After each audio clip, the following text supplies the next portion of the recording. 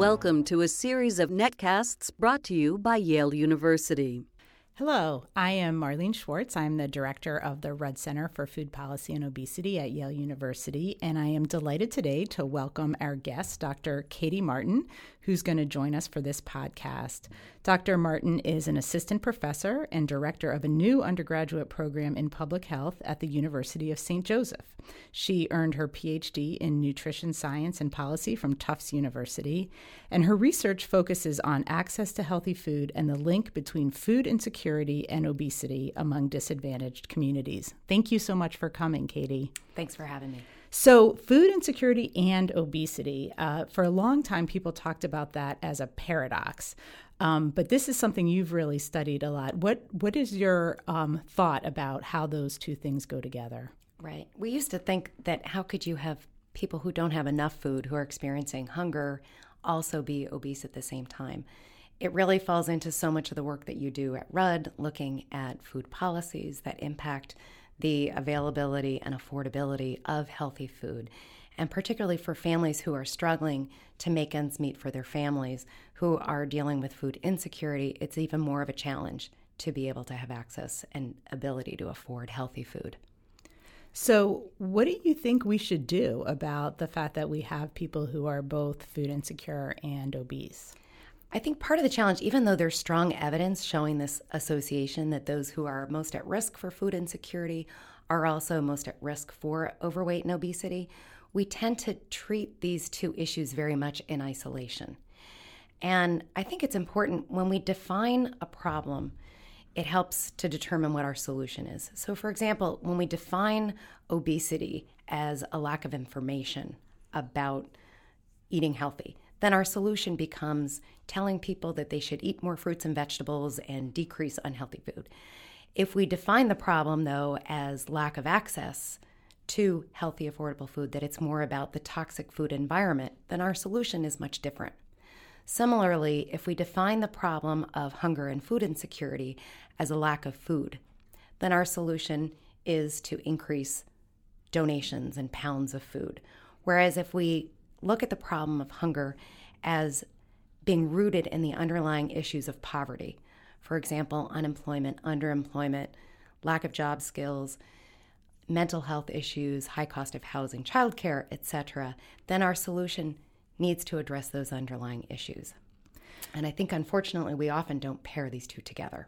Right. So they have sort of been treated completely separately by separate groups, separate advocacy groups even, and not really in a coordinated way. Correct. So, you mentioned kind of getting food out to people, and we do have an emergency food system here in the United States. A big part of that is a network of food banks. How do you see those places fitting in, and what is the history of that system in the United States? Right. It's really timely to be thinking about this because just last week, House Republicans voted to slash $40 billion from the food stamp program. And the history of our emergency food system of food banks, food pantries, soup kitchens really started in response to severe cuts to the food stamp program back in the early 1980s by the Reagan administration. And at that time, many faith-based organizations created food pantries and regional food banks, and we now have a national clearinghouse called Feeding America that helps to facilitate that work. For 30 years, we've been building and institutionalizing this system of charitable food giving. And yet, I think what is ironic and interesting is that we've not evaluated the impact of these programs. So we've, in essence, had a 30-year intervention with zero evaluation. Wow. So when you think about it that way, it seems like it's really important to try to understand what the influence is of having things like food banks in terms of helping people make that transition from being food insecure to secure and in other ways improving their lives.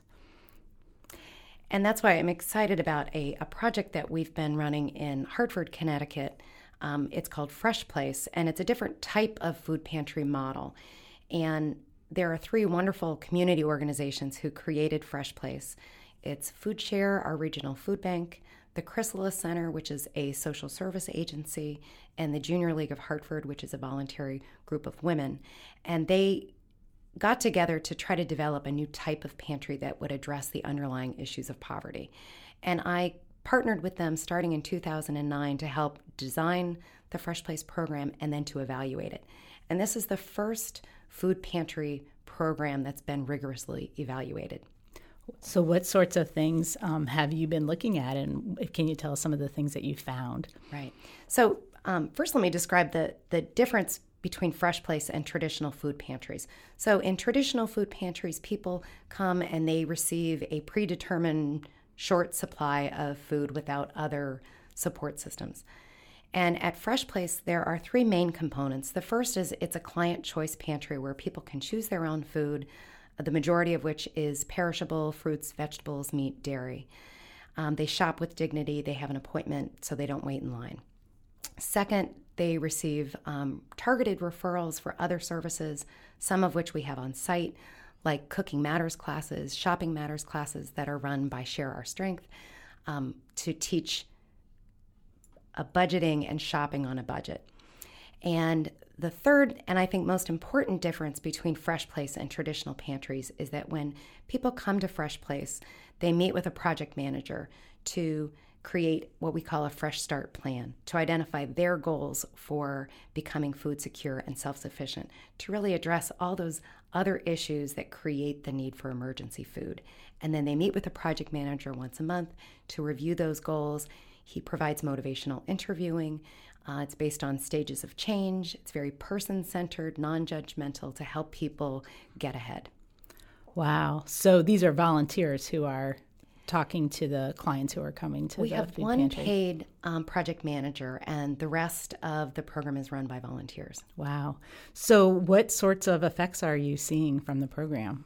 So starting in 2010, we conducted a randomized control trial, and we recruited people from traditional food pantries and randomized them either into the control group where they continued to go to traditional food pantries versus those in the intervention group who were invited to come to Fresh Place. And we followed over 200 people for 18 months, measuring them quarterly. And we have really strong data showing that Fresh Place members, let me say, at baseline, when we first surveyed our study participants, over half of the sample had what we call very low food security. And this is the most extreme condition on the food security spectrum, where people are not only worrying about having enough food, but they're actually cutting back on the quality and the quantity of their food because there isn't enough money for food. Half of our study participants had very low food security. And over the course of our study, Fresh Place members were less than half as likely to be in this condition compared to the control group, which was really statistically significant. We also found that Fresh Place members increased their self-sufficiency, which is a measure of 10 indicators, including employment, education, physical and mental health, access to health insurance, etc. And then also in terms of obesity, we found that Fresh Place members were significantly more likely to eat fruits and vegetables, adding an additional serving per day compared to the control group. Wow, those are really remarkable findings. And that was over just 18 months, you said. Right. Wow. So in terms of what it would take to scale something like this up, I mean, what do you think would be involved in trying to create more places like Fresh Place around the country?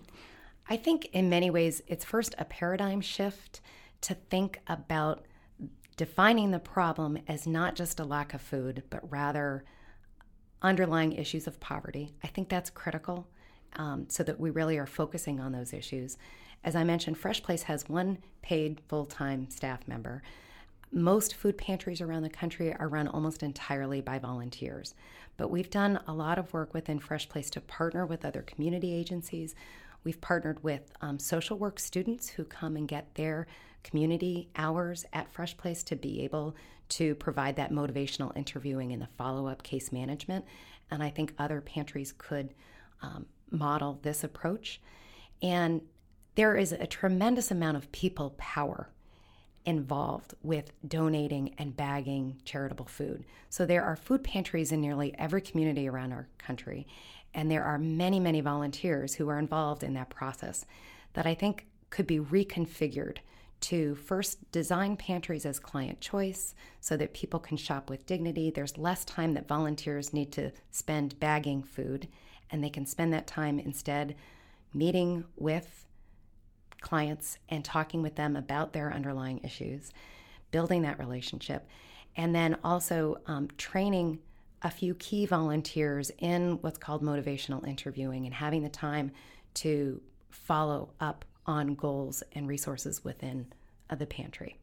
So when you think about it that way, it isn't really necessary for a whole new source of funding or resources to be put into the system, but rather it's changing the structure of the system. So you're working with the people who are already volunteering and, at food pantries or at food banks and training them to take on these new roles, and then actually also connecting with other agencies.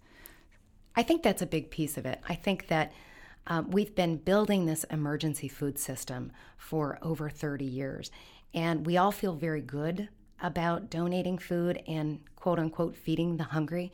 But many food bank directors are starting to question how long we can continue this status quo, because even though we've built this elaborate system of charitable food programs, they're not efficient and they're really not effective at addressing those underlying issues of poverty and food insecurity. Our rates of food insecurity are about as high as they've ever been, and it requires a different way of thinking about the problem. And in terms of obesity, I think there are a lot of individual models of food banks and food pantries that are trying to increase the nutritional quality of food pantries. Our food bank food share has done, I think, is ahead of the national curve in terms of increasing fruits and vegetables within their food bank. Yet, I think this requires more national leadership from, for example, Feeding America, that is the facilitator and the national agency that helps to direct donations to food banks around the country.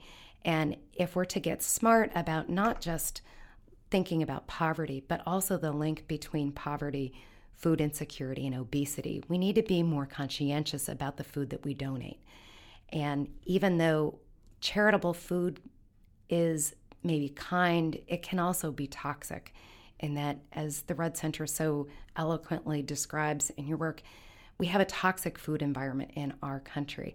And sadly, our food pantries have become part of that food environment. And we need to be careful to think about, even if we're well-meaning in trying to address the issue of hunger, we have to make the connection of the chronic diseases that are also related.